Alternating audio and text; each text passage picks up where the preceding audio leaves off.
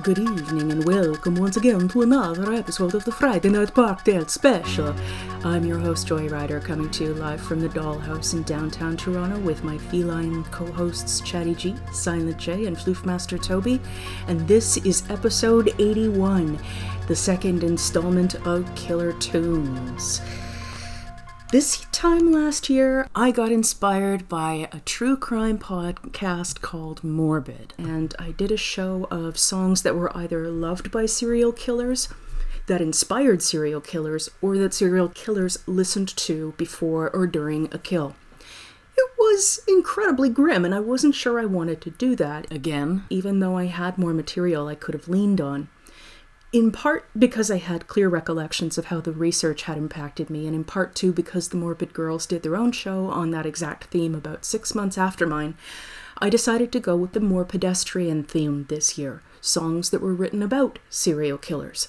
There was even more material available because I think many of us have a curiosity about what makes people kill. So, in order to narrow the field, I set up a few mental criteria.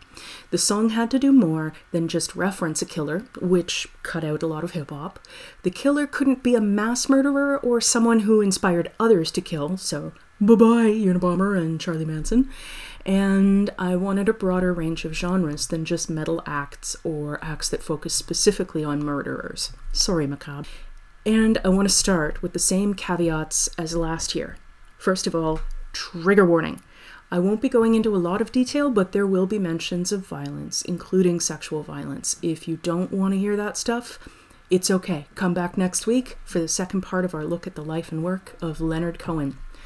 The other thing I want to make clear is that I do not intend to glorify murderers. My fascination with true crime lies primarily in the psychology of those who kill. I don't think what these people did was cool or good, and if I humanize them somewhat in the process of telling these stories, it's not intended to generate sympathy for them. They are awful people who did horrific things, full stop.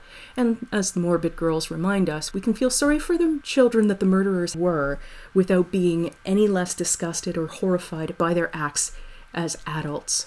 I may not always name the victims, but that's not because I've forgotten that real people were murdered here. Believe me, in doing the research for this show, they were on my mind.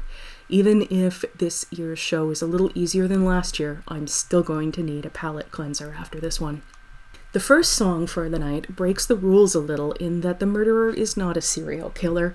He only killed one person, but the story is so wild that it begs to be included.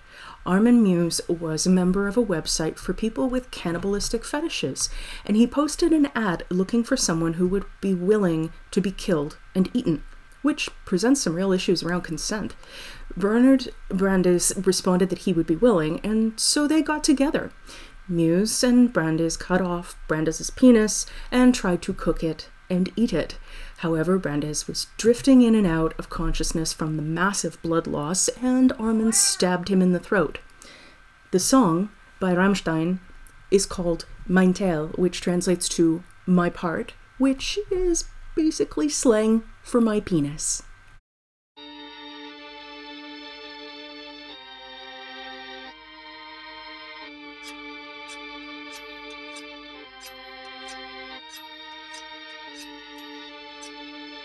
Suche gut gebauten 8- bis 30-Jährigen zum Schlachten.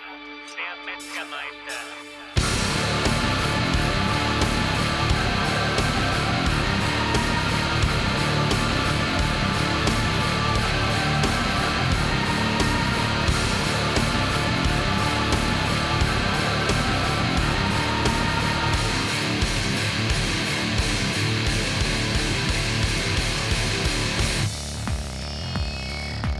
Heute treffe ich einen Herrn,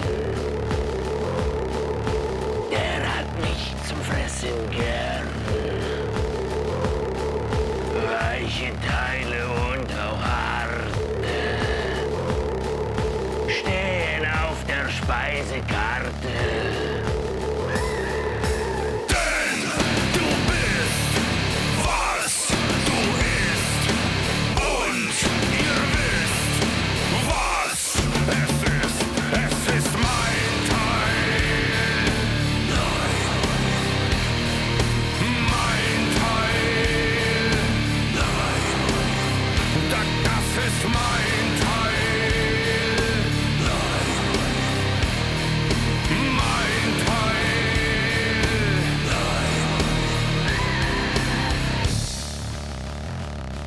Die stumpfe Klinge gut und recht. Ich blute stark und mir ist schlecht. Muss ich auch mit der Ohnmacht kämpfen? Ich esse weiter unter Krämpfen. Ist doch so gut gewürzt und so schön flambiert und so liebevoll auf Porzellan serviert. Dazu ein guter Wein und zarter Herzenschein. Ja, da lasse ich mir Zeit. Etwas Kultur muss sein. Denn du bist, was du isst. Und ihr wisst, was es ist. Es ist mein Teil. Mein Teil. Das ist mein Teil. Yes, it's mein Teil. Ein Schrei wird zum Himmel fahren, schneidet sich durch enge Scharen. Vom Wolkendach fällt Federfleisch auf meine Kindheit mit Gekreisch.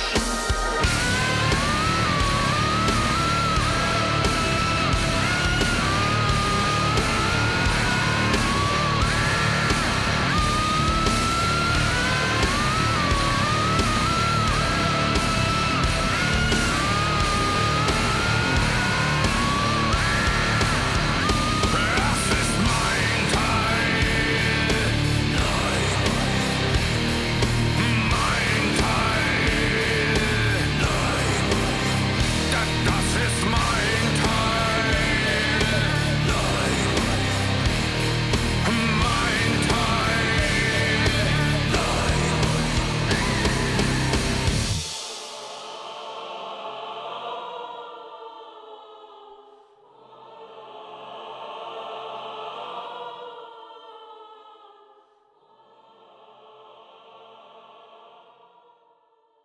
One of the things I hate most about Richard Ramirez is that women drool over him. He raped children! What's wrong with you? And even if he wasn't a rapist and a murderer who killed between 13 and 16 people, the man's personal hygiene was reputedly horrific. There's a reason why they had to fix all of his teeth before the trial.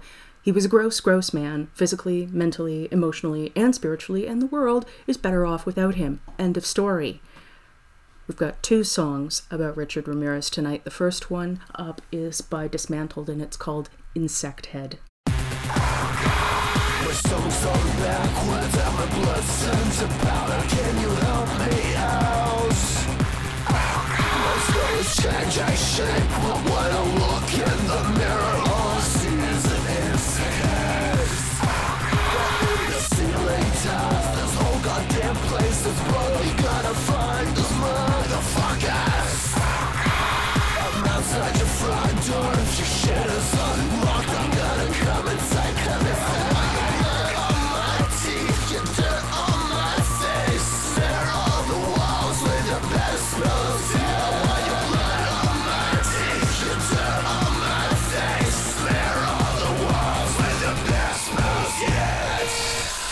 I think I'm gonna fuck my way out of this mess. Fuck my way out of this mess.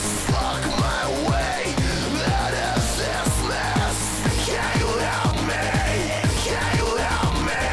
Fuck my way out of this mess. Fuck my way out of this mess. Fuck my way out of this mess. Can you help me? Can you help me out?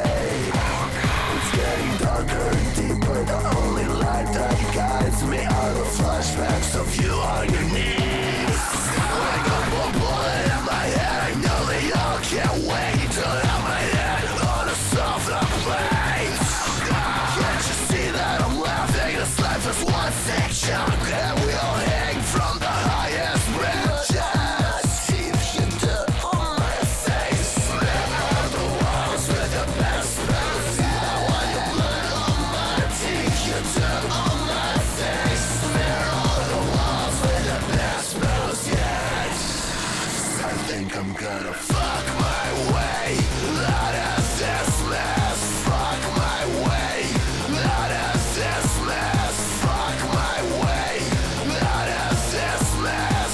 Can you help me? Can you help me? Fuck my way out of this mess. Fuck my way out of this mess. Fuck my way out of this mess. Can you help me? Can you help me out? Can you help me out? Can you help me out?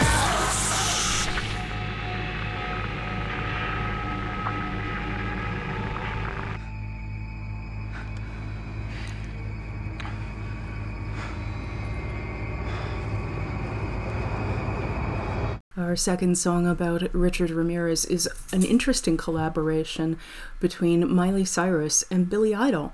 Apparently, she thinks the world of him, and he thought that was really cool. And so they did this song together called Night Crawling.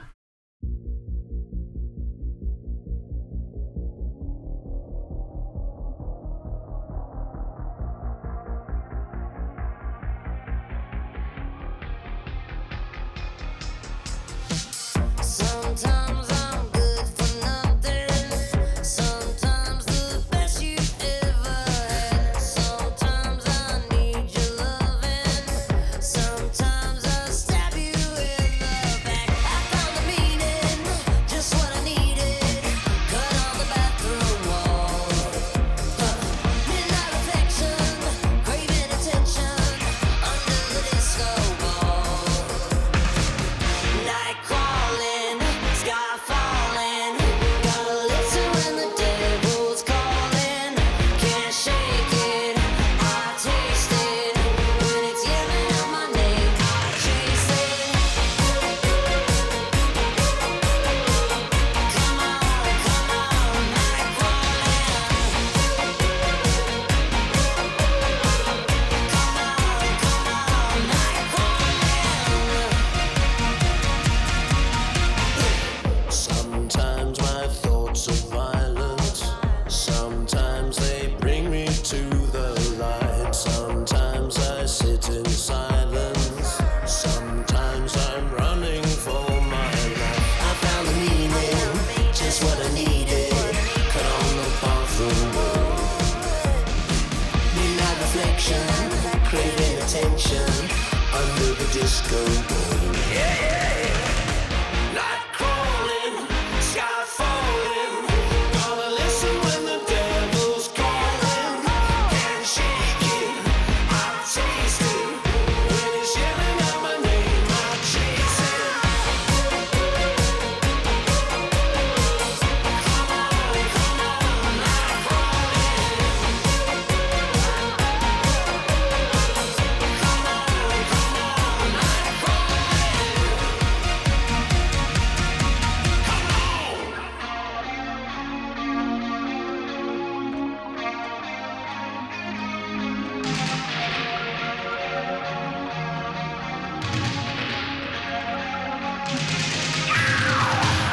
Night crawling, sky falling. Gotta listen when the devil's calling. Can't shake it, I taste it. When it's yelling out my name, I chase it.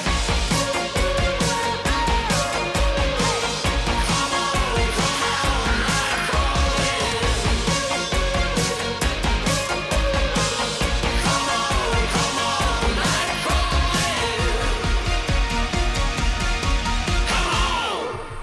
I wasn't entirely convinced that I was going to include that one initially because I couldn't find any specific documentation that indicated they had intended it to be about Richard Ramirez, but Richard Ramirez was actually a big fan of Billy Idol, so them doing a song called Night Crawling feels like it's probably tied somehow. Up next, we have a song about a man who was one of the most prolific serial killers in American history. He claimed to have killed approximately 80 people. 49 of those were confirmed, but he was only convicted of 4 murders. Most of his victims were teenage girls and young women, the youngest of whom was a 14-year-old girl named Wendy Stevens. She was only identified this year. Prior to that, from 1984 until January of 2021, she was only known as Bones 10 because of the condition of her remains when they were discovered. It's deeply tragic that nobody missed her when she ran away from Denver in 1983, but there's some small comfort that detectives never gave up on finding out who she was so that they could, quote, send her home. This next song by Neko Case is about Gary Ridgway, and it's titled Deep Red Bells.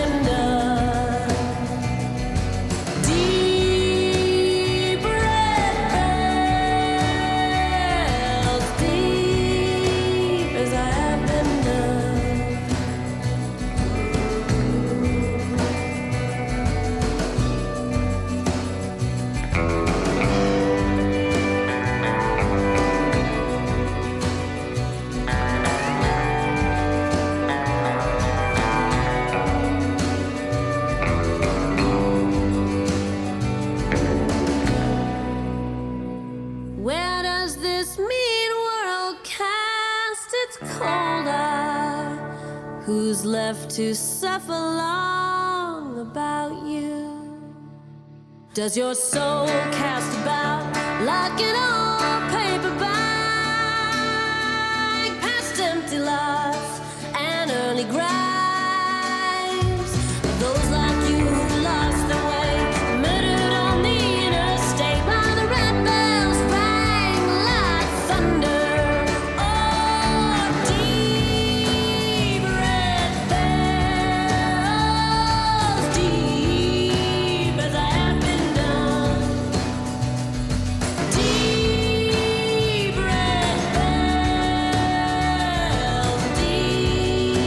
As I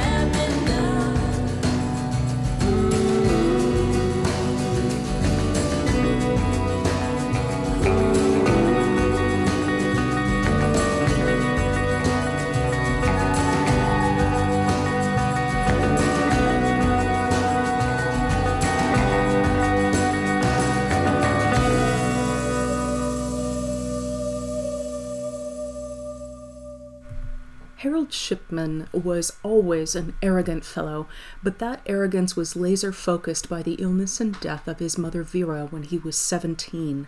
The doctor that came to his home to administer morphine to his mother was a non-lethal angel of mercy, and Shipman was attracted to that kind of power.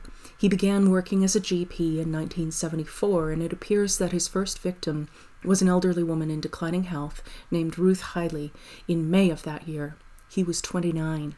In 1992, he opened his own practice so he would have less professional oversight, and this is where it became especially difficult to get a sense of the extent of his crimes because many of his victims were cremated. While there were those who were suspicious of Dr. Shipman during the 90s, it wasn't until 1998 when he killed the town's former mayor after having her sign a forged will that hackles really went up. Police exhumed former Mayor Grundy and found a lethal dose of diamorphine in her body, Shipman's weapon of choice.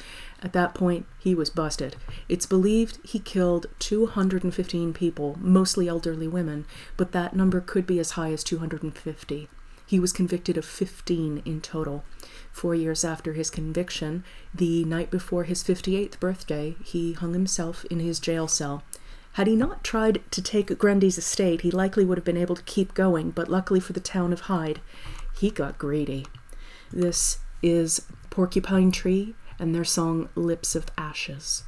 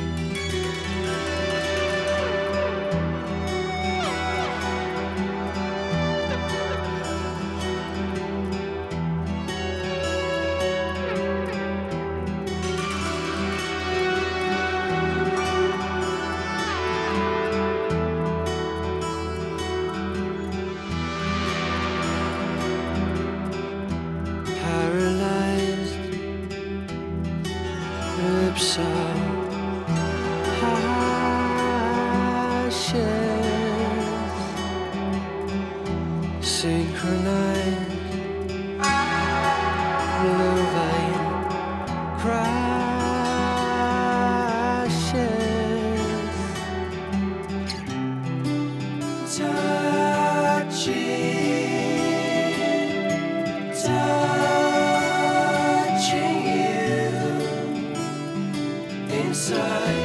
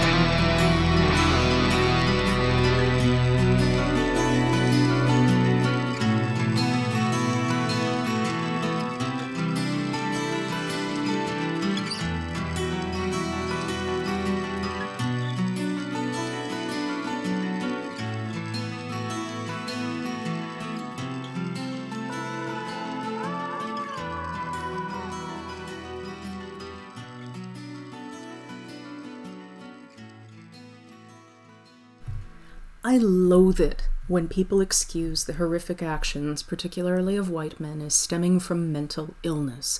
Lots of people have mental health issues and never harm anyone. Chalking vile behavior up to mental illness lets the offender off the hook and villainizes harmless others.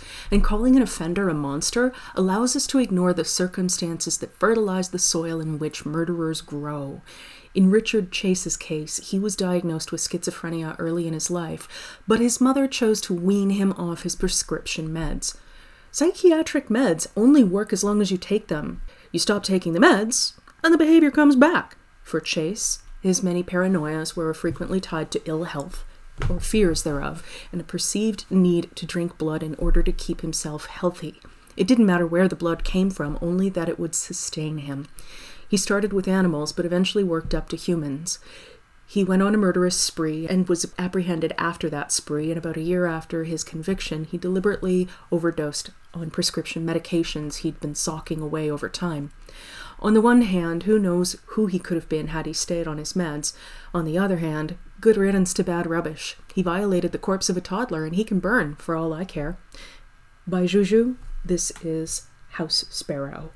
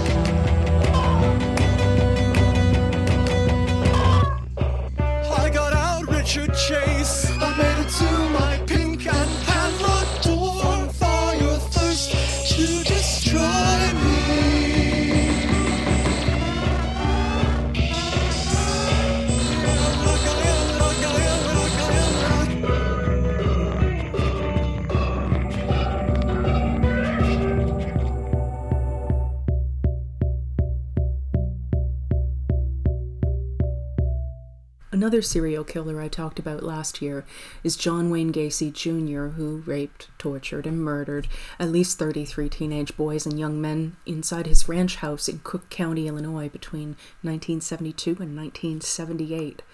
Depending on which report you read, between 26 and 29 victims were found in the crawl space under his home. Here, I have an update for you. While 8 of the remains in the crawl space were not identified back in 1979, 3 have since been identified. In 2011, 19-year-old William Bundy was ID'd. In 2017, 16-year-old James Hackinson was ID'd. And just this week, another young man was identified using DNA from his tooth pulp. His name was Francis Wayne Alexander, and he would have been about 21 or 22 at the time of his death. That leaves 5 more to be identified. And Gacy, still dead since 1994 by lethal injection. Rest in piss, shit clown. From Sufjan Stevens, this is John Wayne Gacy Jr.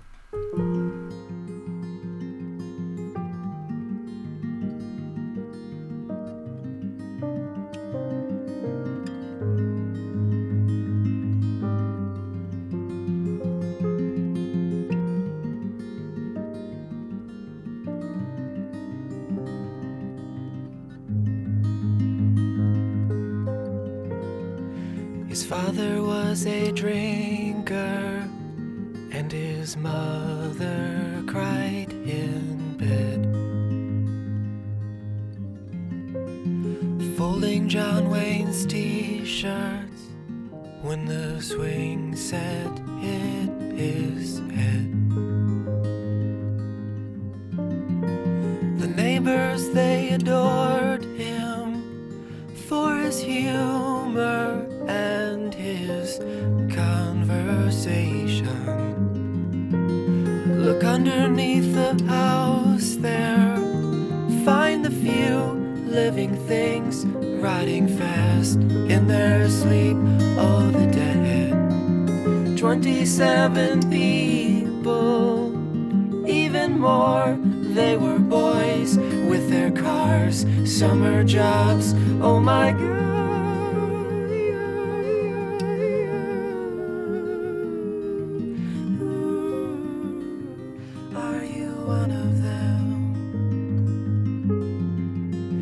Dressed up like a clown for them, with his face paint white and red. And on his best behavior, in a dark room on the bed, he kissed them all. He'd killed 10,000 people with a sleight of his hand, running far, running fast to the dead. He took off all their clothes for them. He put a cloth on their lips, quiet hands, quiet kiss on the moon.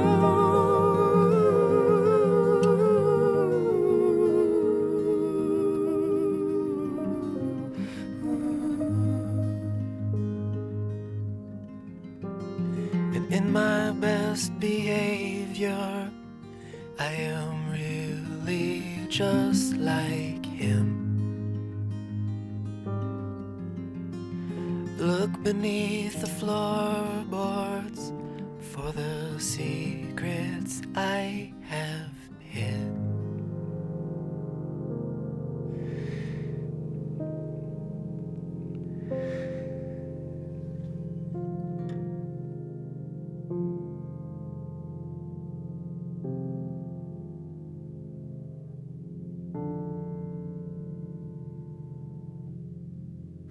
Leave it to Sufjan Stevens to make a beautiful song out of something so horrific.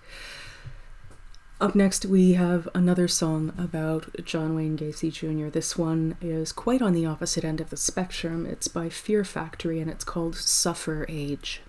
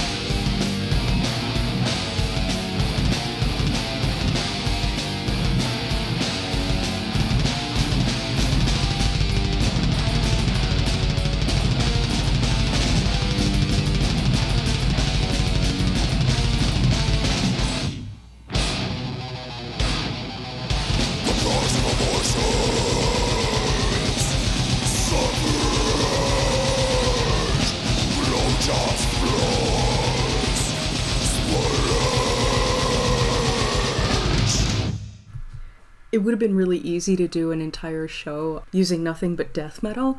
I didn't want to do that, but I thought it was worthwhile to include one, if only to highlight the complete opposite ends of the spectrum in terms of the way people approach the subject matter.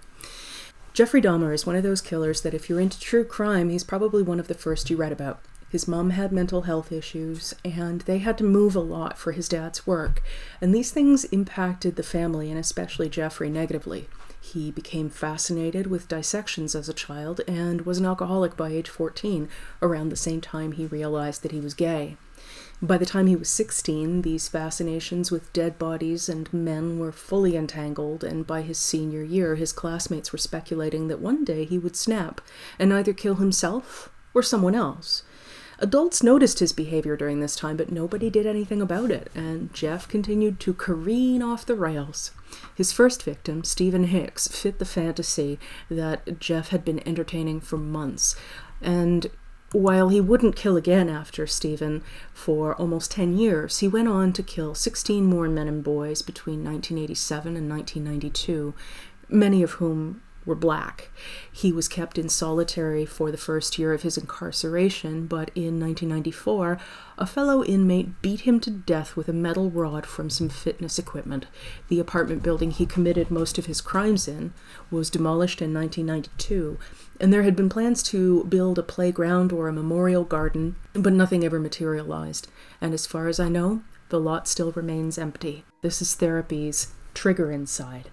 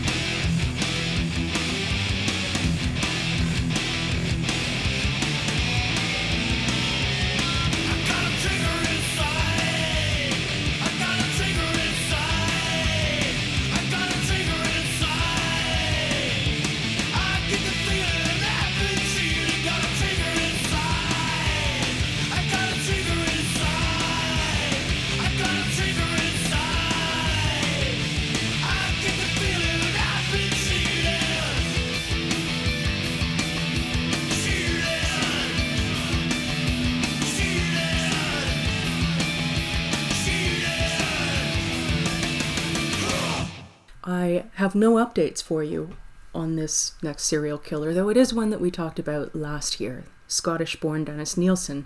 He was active as a murderer between 1978 and 1983, and he was dubbed by some as the British Jeffrey Dahmer because of their shared interests in picking up men and boys for sex and murder. While Nielsen's early victims were disposed of by fire in the back garden, he later had to hide some of the remains in his apartment when he moved upstairs. The remains began to smell, and his neighbors started to complain, so he tried to flush the remains down the toilet.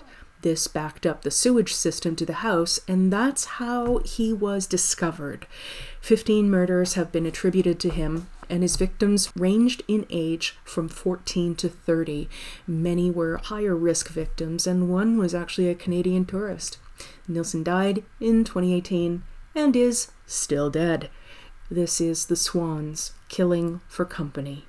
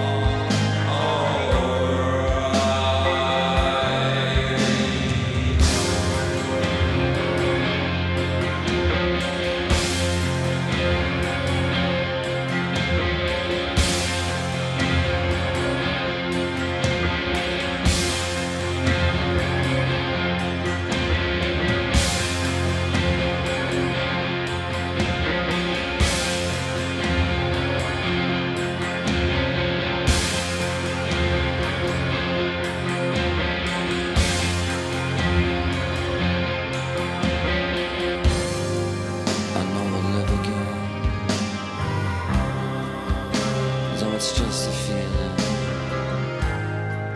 I know we'll never end. No, there was no beginning. And when it's cold at night,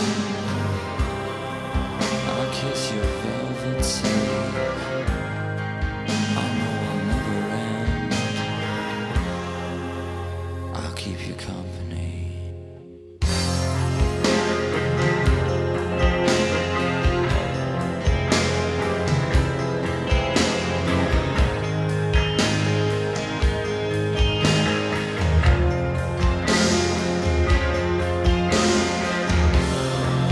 You'll keep me company. You'll keep me company.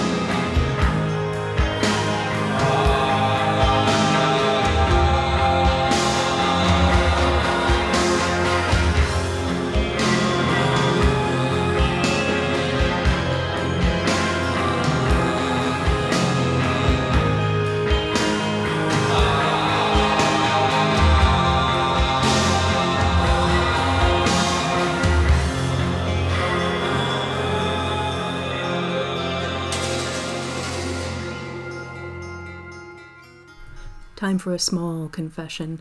In the pre-internet days, I mixed up the Swans and the Cranes, and boy, was I disappointed when I got an imported 7-inch by the Swans and got it home and played it and realized, oh, this is an entirely different band. Oh, crap. Our next song brings us to what I thought would be a possible update on a long-standing mystery, one that I touched on last year, but now I'm not entirely sure. After 51 years of not knowing, a group of independent cold case sleuths claim to have determined the identity of the Zodiac killer. However, police who are actually assigned to the case are denying that the case has been solved, and the Snopes page on this goes into great detail to pick apart the casebreaker's position, refusing to even name the casebreaker's suspect. On the other hand, several family members of the accused, who died in 2018, say that it fits, and they believe their family member was the Zodiac. If they have a partial DNA profile from a stamp on one of the letters that the Zodiac sent to the press, and they have some family members at hand, it would seem to me that they could run a familial DNA profile, but who knows, maybe that's something I already have in progress and can't talk about. I'll let you know next year, I guess. Until then, this is the Melvins and their song, Zodiac.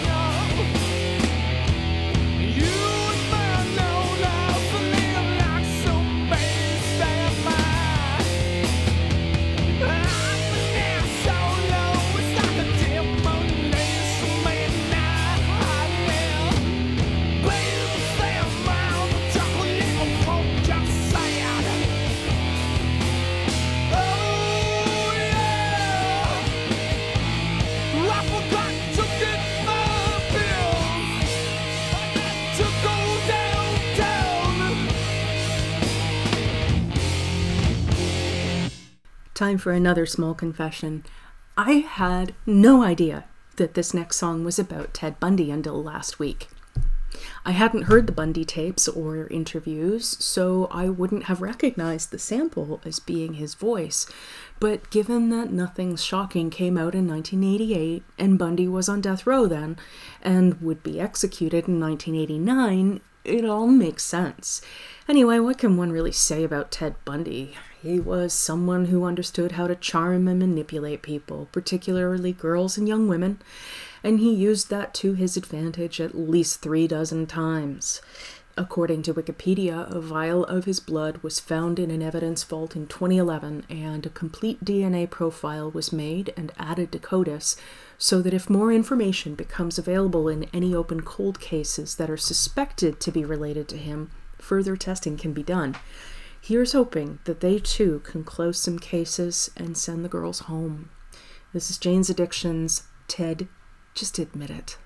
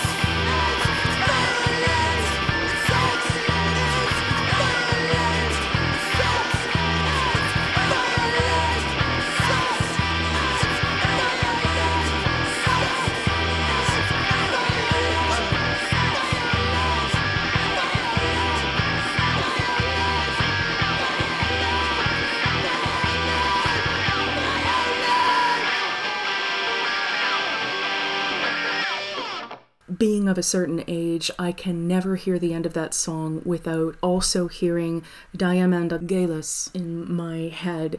That little snippet of I Put a Spell on You that they combined with that in the Natural Born Killers soundtrack. Up next, we have a song about Ed Kemper. And Ed Kemper seems like the kind of guy who would be interesting to talk to were he not a terrifying murderer into necrophilia and cannibalism. While some people like to chalk his behavior up to his abusive mother, he was a messed up dude well before his parents separated, showing classic psychopathy through harm to animals as a child, and later through the murders of his grandparents, which he did, quote, just to see what it felt like. Kemper is also an example of how prison tends to be a toxic teaching ground for criminals. While he was a model prisoner during his incarceration for the murder of his grandparents, he learned from fellow inmates that it was best to kill a woman after raping her. After his release at age 21, he didn't quite adhere to that advice, choosing instead to kill them first. Kemper is still alive and has been denied parole at least 11 times to the relief of his living relatives. His lawyer says that Kemper is quite happy to live out the rest of his days in prison, and this is one time when I truly hope that a killer gets his wish. This is Seabound's Murder.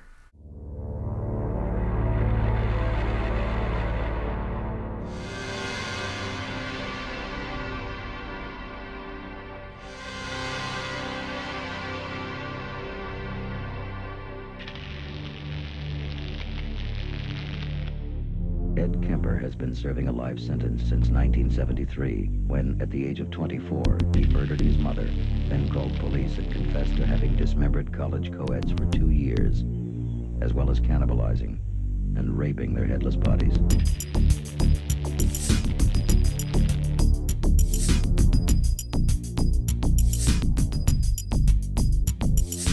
He killed her with a hammer in her sleep, cut off her head and hands, but then put her vocal cords in a garbage disposal and threw darts at her severed head.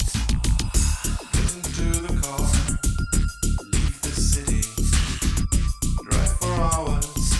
Darts. Nothing special on your mind. Hitchhiker, cute female, stop loitering. Darts. You have plenty of Severed time. head. She is talkative, your mind drifting away. Sounds deadened, yet you want her to stay. Quiet company, what you want. Body for you, reach out your hands. All responsible, oh, who can you blame? For these activities, all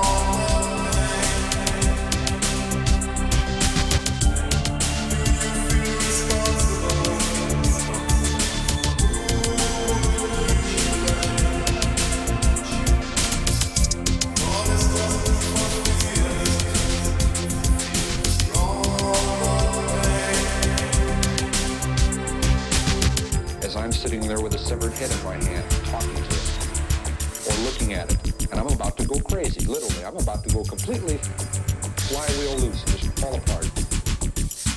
I say, wow, this is insane. I say, wow, this is insane. Can I trust you? Disneyland value. Trust me. Disneyland value. Do I know you? Is there certainty more than ever? I wish I understood human motivation. What's bad? What's good?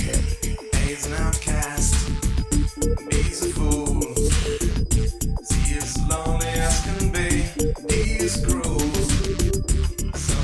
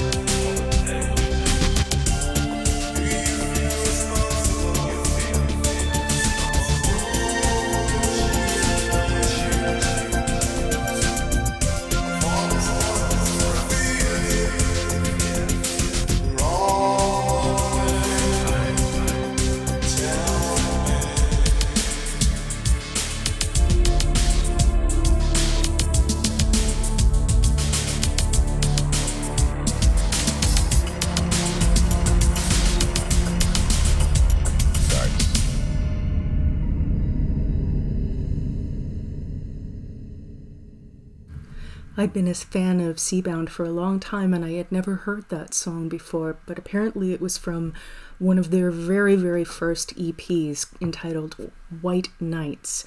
No K. Another killer I talked about last year is Peter Sutcliffe, who was better known as the Yorkshire Ripper. He claimed that the voice of God had sent him on a mission to kill sex workers. He was active between 1975 and 1980 in West Yorkshire, England, and murdered 13 girls and women who were between the ages of 16 and 47. He began attacking sex workers in 1969 when he was 23, and was only captured after being arrested for driving with stolen license plates. During the course of that arrest, evidence was found in his car that connected him to the murders, and he confessed. In 1981, he was convicted of 13 murders and 7 attempted murders.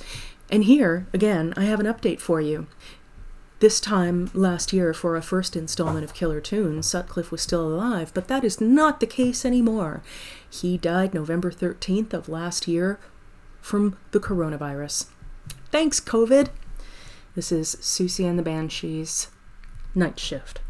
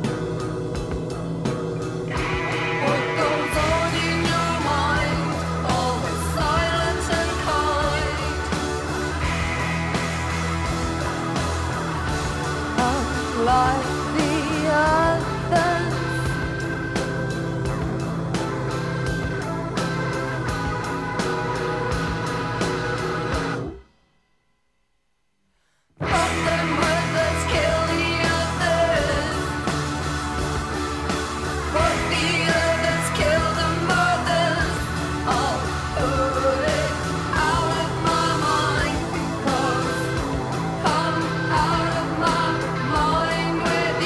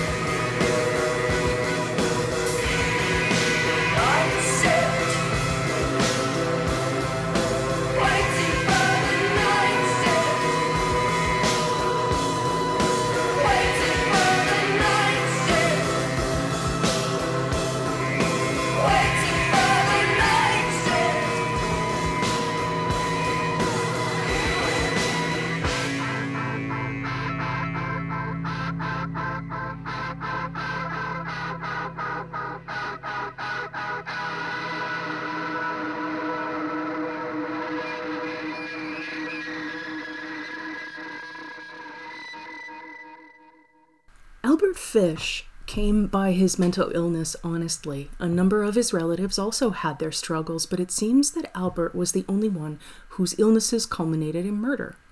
Born in the second half of the 1800s, he had a rough childhood, spending his early years in an orphanage where he said he came to enjoy being beaten. In the first decade of the 1900s, he began molesting young boys and got into a relationship that ended with him removing the penis of his partner. After that, he was left to raise his 6 children on his own, and he got into extreme self-abuse. Years later, after his arrest, over 24 needles were found in his pelvis and perineum, all self-inserted. In the end, it was the murder of a young girl named Grace Budd that got him arrested and executed, though he insisted he had actually been intending to kidnap her brother Edward. The jury concluded that while Fish was clearly insane, he also needed to not be alive anymore for the things he had done and the things he might yet do if allowed to live. He died by electric chair in March of 1936. In the live broadcast of this show, I played a song here by Tyler, the Creator, but I didn't realize that there was an anti-Asian slur in the first verse until I actually played it, and I was torn about leaving it in the recording, but after thinking about it, I decided I wanted to come back and edit it out completely.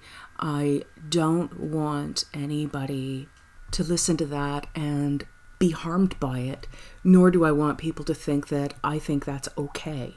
It's one thing when a Black person is using the N-word in relation to fellow Black people, but it's another thing entirely for someone to use a slur to refer to someone outside of their race. And that is really not the kind of thing that I want to project. I want to apologize, and in the future I am going to be much more careful about the material that I play for you, and that won't happen again. Instead, I'm going to play Green Jellÿ. This is Albert Fish Liverwurst.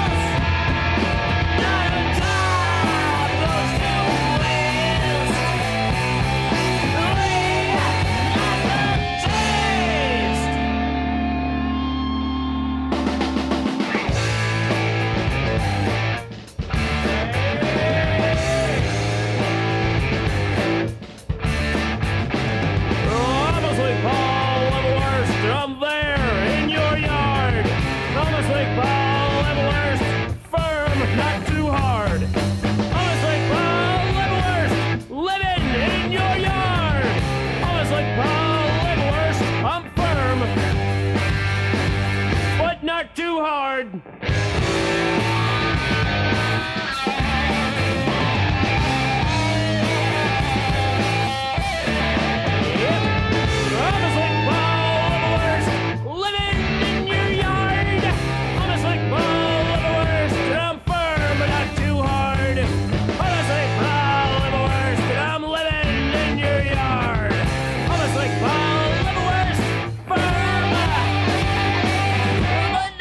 Hard.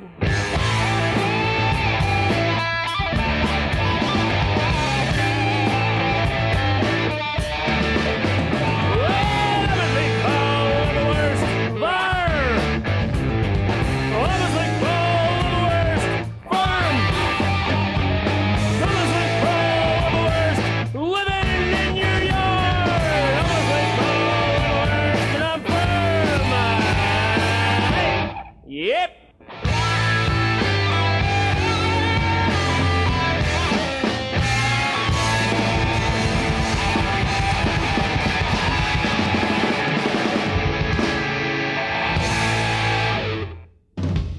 The Boston Strangler was active between 1962 and 1964, and during that time he's alleged to have killed 13 women. I say alleged because there's still some debate about the crimes and their perpetrator. The man who confessed to the crimes was named Albert DeSalvo, and while there would eventually be DNA that would link DeSalvo to Mary Sullivan's murder, there are some major issues that indicate that there was likely more than one person responsible for those 13 murders. Firstly, the victim profile was all over the place. 8 of the women were over 50, with 6 of those 8 being over 60.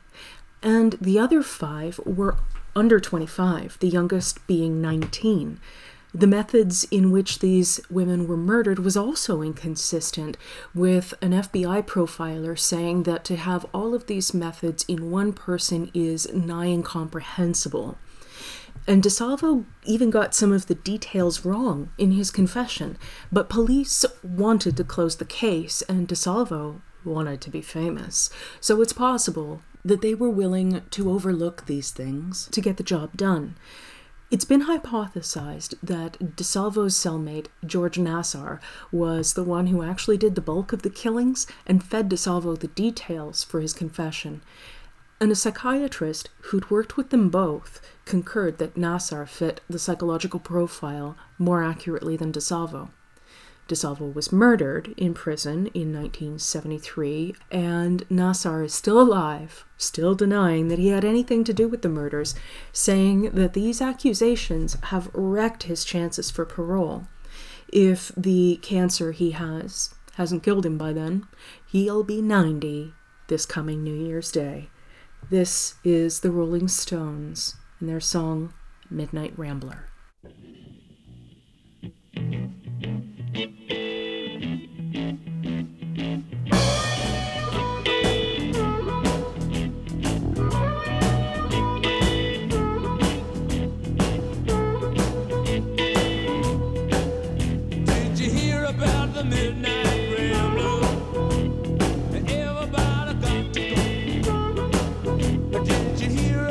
Midnight Rambler, you wanna shut the kitchen door. Don't give you a hoot, I don't want it. Wrapped up in a black cat cloak. It don't go in the light of the morning. It's with the time the cock will crow.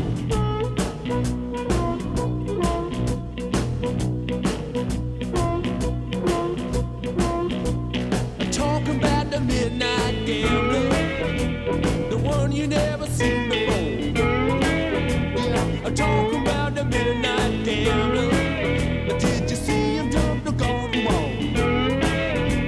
The sign down the whistle sang. Listen and you hear him moan. Yeah, well, I'm talking about the midnight gambler. Everybody got to go.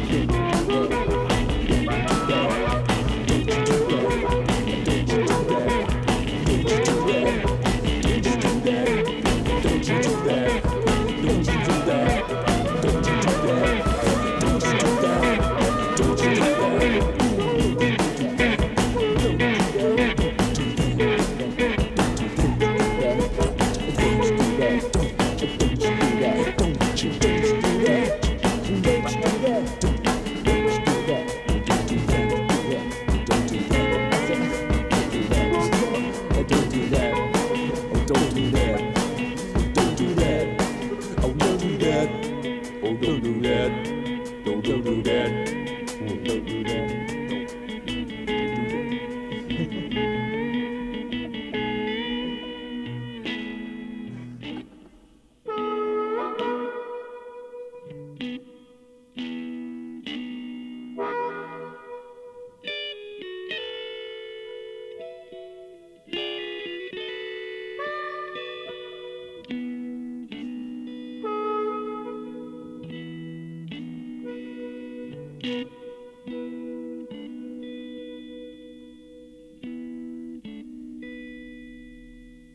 Well, you heard about the Boston. It's not one of those.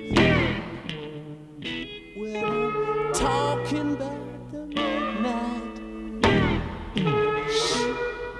The one who closed the bedroom door. I'm called a hit and run reaper in anger. The knife sharpened, tip-a-toe. Oh, just that shooting dead, brain bell jangling. You know, the one you've never seen before. So if you ever meet the midnight Rambler, patting down your marble hall, well, he's pouncing like a proud Black Panther. Well, you can say I told you so.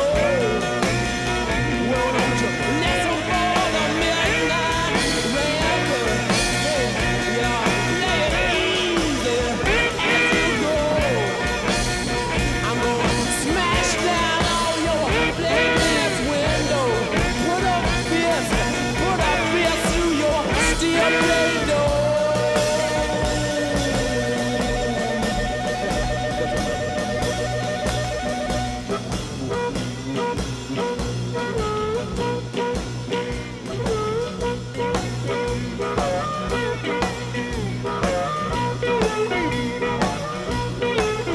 Did you hear about the midnight Rambler? Leave his footprints up and down your hall. Did you hear about the midnight gambler? Did you see me make my midnight call? And if you ever catch a midnight Rambler, I steal your midnight bump under your nose. I'm going easy with your cold bandana. I'll stick my knife right down your throat, baby, and it hurts. Our second last killer for the night is a threefer of suckitude, and one that I wish I had an update on for you.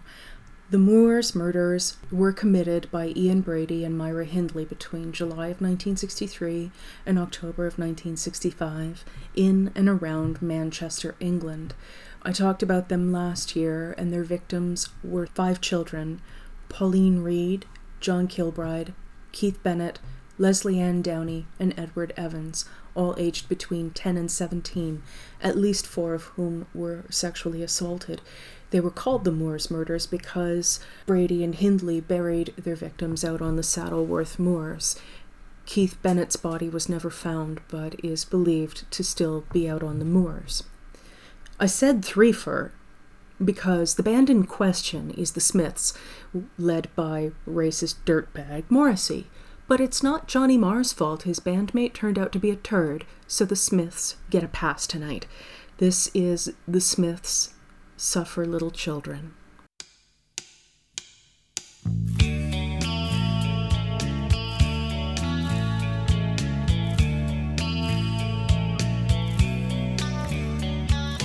Over the moor, take me to the moor, dig a shallow grave and I'll lay me down.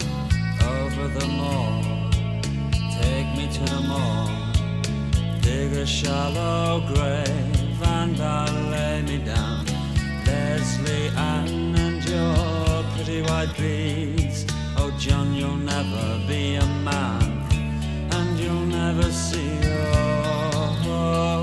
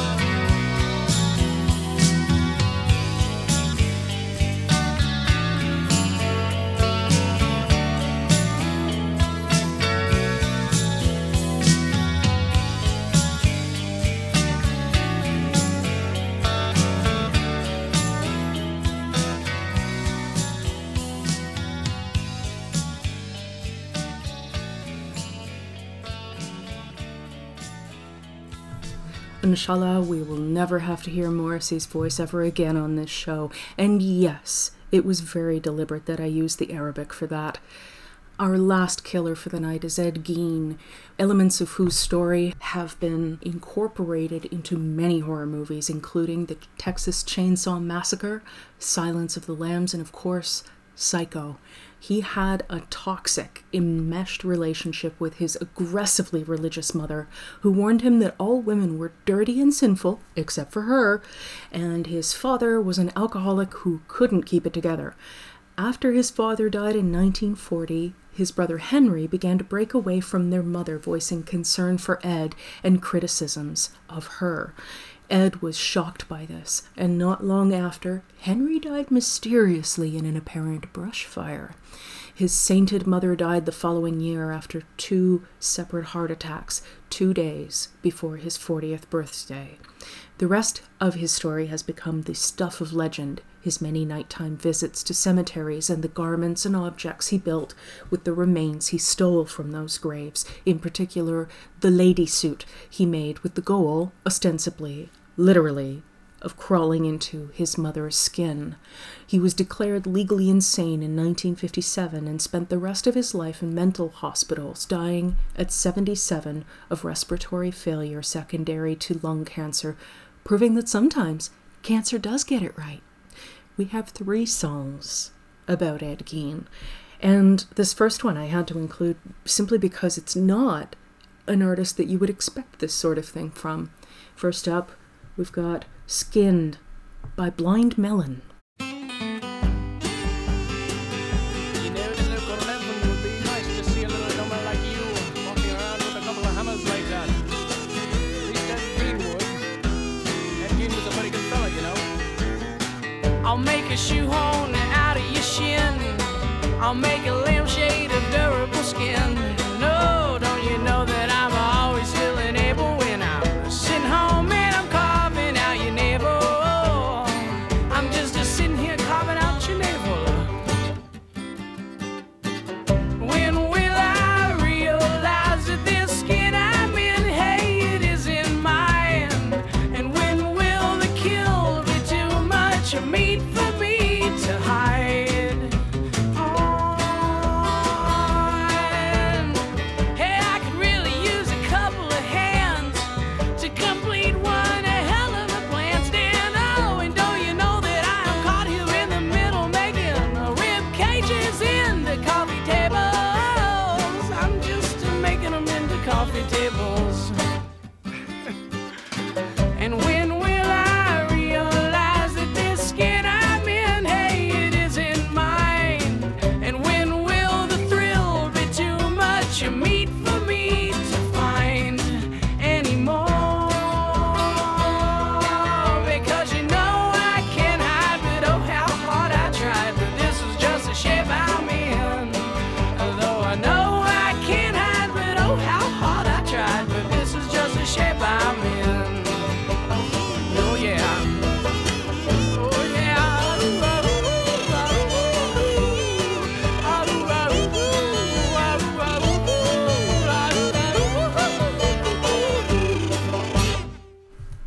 Up next, we have a song by Bastille, who I have played a number of different times on this show. This is their song No Angels, and it's interesting because it juxtaposes both TLC's No Scrubs with samples from Psycho.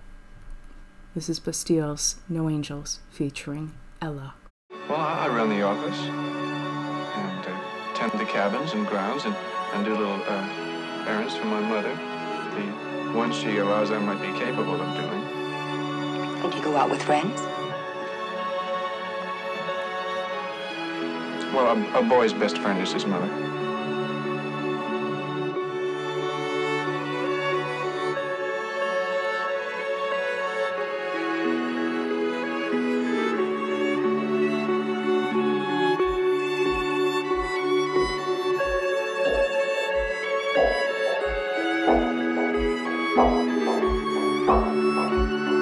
Described as a guy who thinks he's flying, is also known as a buster. Always talking about what he wants.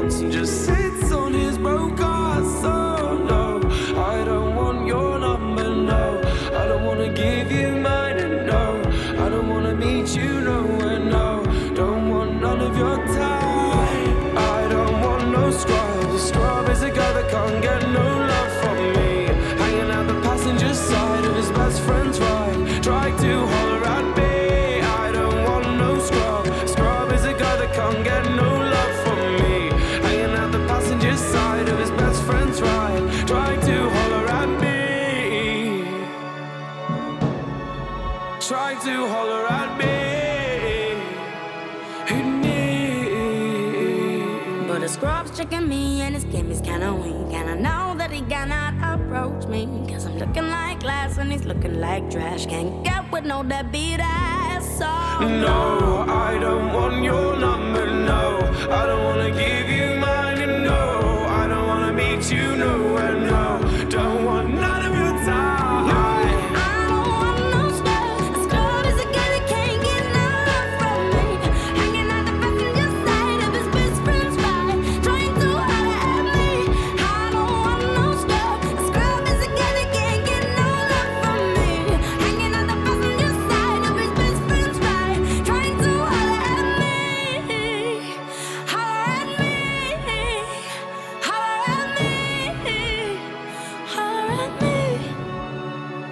If you don't have a car and you're walking, if you live at home with your mama, We're all in our private traps, if you have a shorty but you don't show love, clamped in them, and none of us can ever get out. who wanna get believe with no money, oh no, I don't want no scars,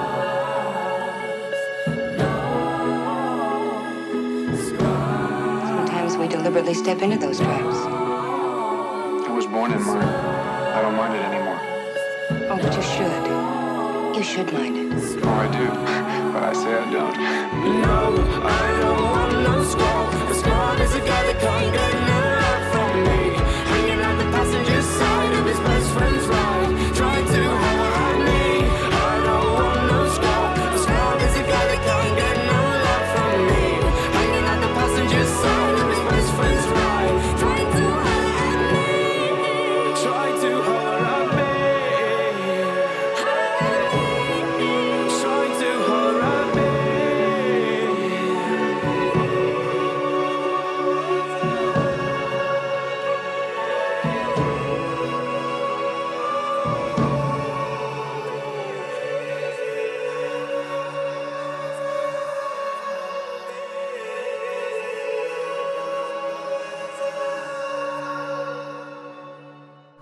Our last song for the night was actually one of the first songs about a serial killer that I ever heard, with the exception of the boxes sent to me.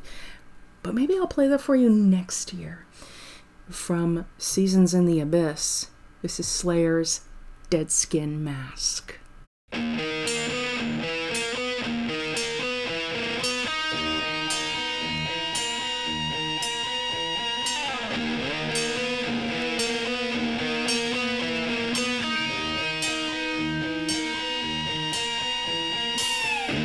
How I've waited for you to come. I've been here all along. Now that you've arrived, please stay a while. And I promise I won't keep you long. I'll keep you forever.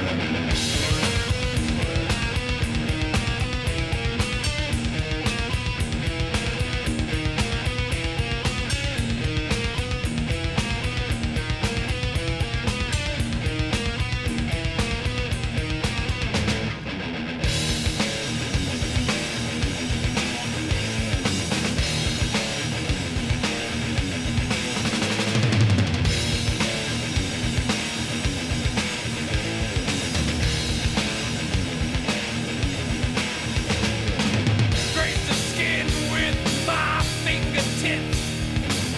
The brush of dead cold flesh appease the meat. Provoking images, delicate features so smooth. A pleasant fragrance in the light of the moon. Dance with the dead in my dreams. Listen to their hallowed screams. The dead have taken my soul. Temptations lost all control. Simple smiles elude psychotic eyes. Lose all mind control, rush now decline.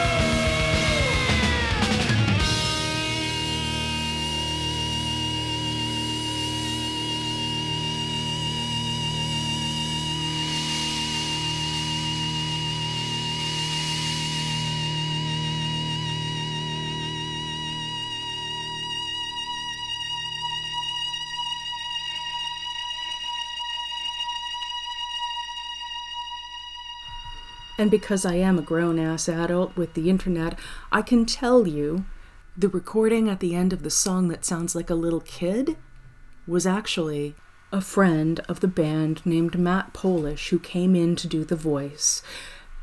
Tomaraya told him to pretend he was a little kid who didn't want to play anymore, who wanted to go home.